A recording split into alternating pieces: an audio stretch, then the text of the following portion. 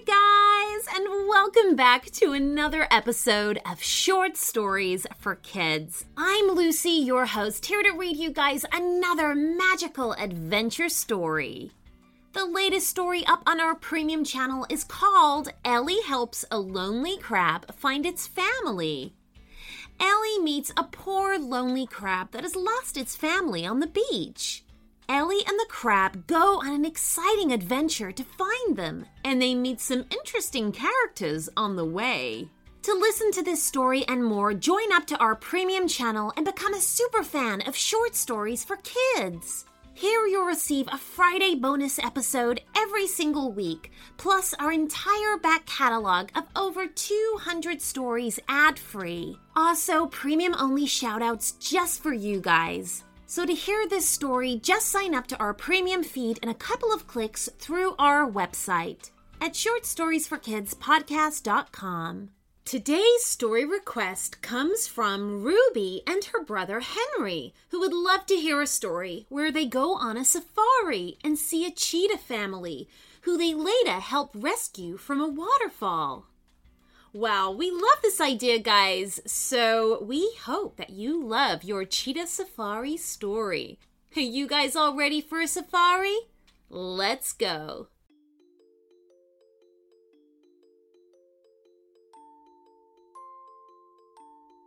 Out on the grassy plains of Africa sat a special little campsite. There were no humans for miles and miles around. Well, apart from two. They were Ruby and her brother Henry. It was their tent pitched among the tall grass because they were here on safari.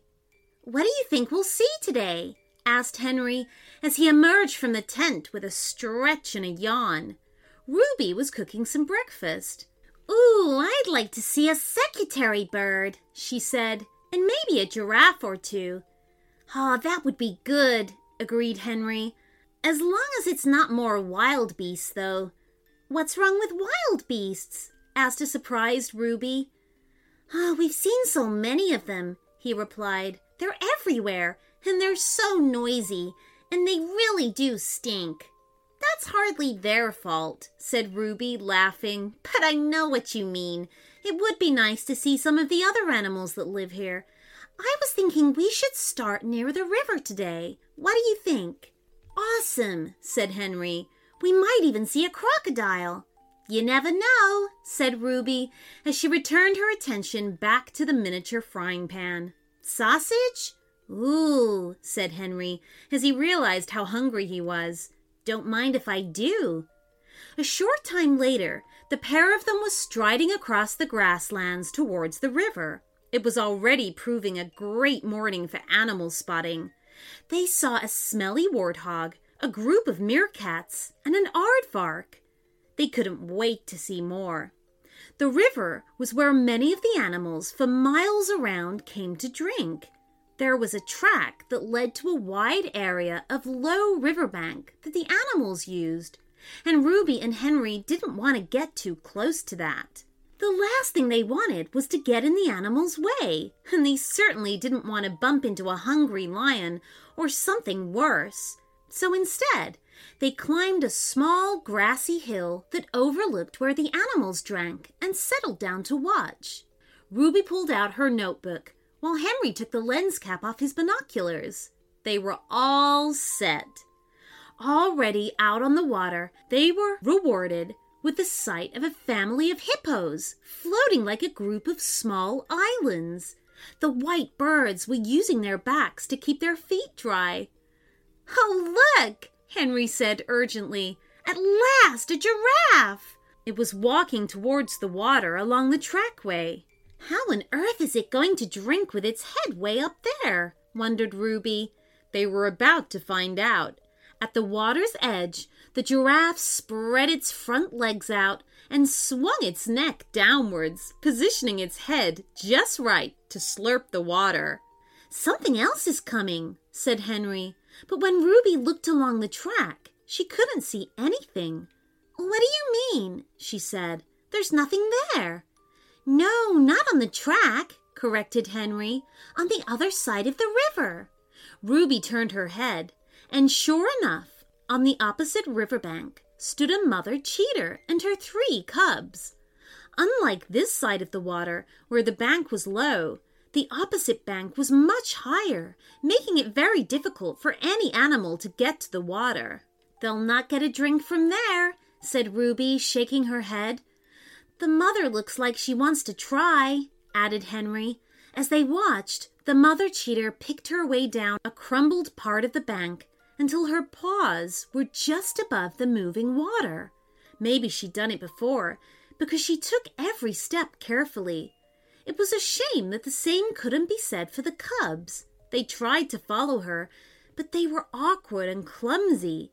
The last of the 3 cubs lost his footing completely and slid rapidly down the crumbly bank, colliding with both the other cubs and plunging them all into the water. "Oh my goodness," said Ruby, dropping her notebook. "Those poor cubs." The river was already sweeping them away from their mother, who watched on in horror. She quickly retraced her steps to the top of the bank, but there was no way she could reach her little ones. "Oh, Henry, we've got to help," said Ruby, getting to her feet. The river wasn't particularly fast, but the cubs were already being tugged into the center by the current. "Come on," urged Henry. "Let's try to get ahead of them. Maybe there's something we can do." So, on one side of the river ran the mother cheetah, desperate to get to her children, while on the other ran Ruby and Henry, trying to spot a way they could help.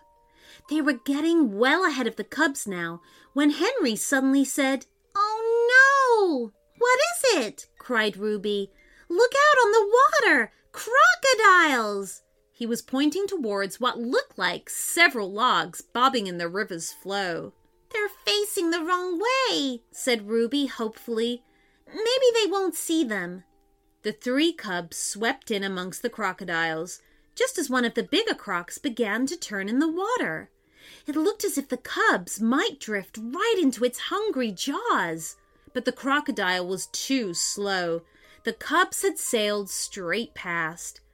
"Oh, phew," said Henry. "They're safe." "Hardly," said Ruby. "Come on, they're getting away from us." The pair of them broke into a sprint and soon overtook the floundering cheetah cubs, but the riverbank was proving harder to move along now. Trees and shrubs grew more and more thickly the further downstream they went, making it harder for them to move quickly. Even the cheetah mother on the other bank was finding it difficult. "What's that noise?" asked Henry. "All I can hear is you panting," replied Ruby. "No, seriously, listen," insisted Henry. It was a continuous, deep, soaring sound, and whatever it was, they were getting closer to it. Louder and louder it became until it was almost deafening.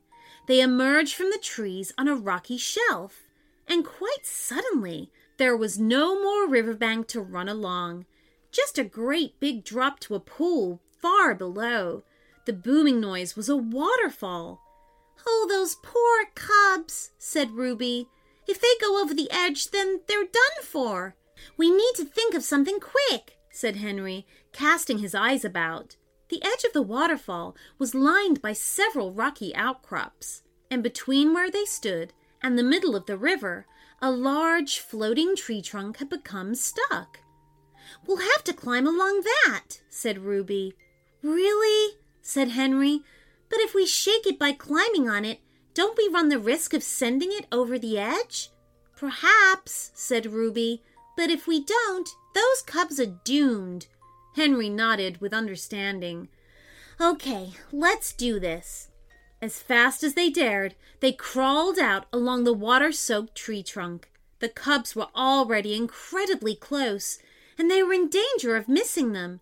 But with a couple of brave lurches, they reached down and snatched up each of the poor cubs. "Oh, you poor things," said Ruby. "You're half drowned." "They'll be okay," said Henry, "but we do need to get them back with their mother." This was going to be another problem. The mother cheetah was stuck on the opposite bank. "Well, we won't be doing that here," pointed out Ruby. Let's head back to where we started. Maybe we can encourage the mother to cross there." It was a perfect plan. Once there, the mother cheetah darted back down the water's edge, where her cubs had fallen in and leapt into the current. Because the river wasn't too fast, and the current wasn't too strong, she was able to avoid being swept away like her cubs had, and instead paddled furiously to the other side. "Oh, thank goodness those crocodiles were further downstream," said Henry. They left the cubs at the foot of the grassy hill and retreated to the top, where Ruby had dropped her notebook. The cubs were as pleased to see their mother as she was to see them. "Oh, that's nice to see," said Ruby. "Yeah," agreed Henry. "We did a good thing there." "And," added Ruby, "we saw a few extra animals too." She was busy noting them down in her book. "Do you know what?" said Henry. "I'm hungry. Shall we get something to eat?" "Yes," Ruby nodded. "That's enough adventures for one day." "I'll say," said Henry. "All this rescuing has worn me right out." And so back to the campsite they went. And if you thought that was exciting, then you should see what happened to them the next day when they found the gorillas caught in the poach's net. For Henry and Ruby, it was going to be the best safari ever. The end.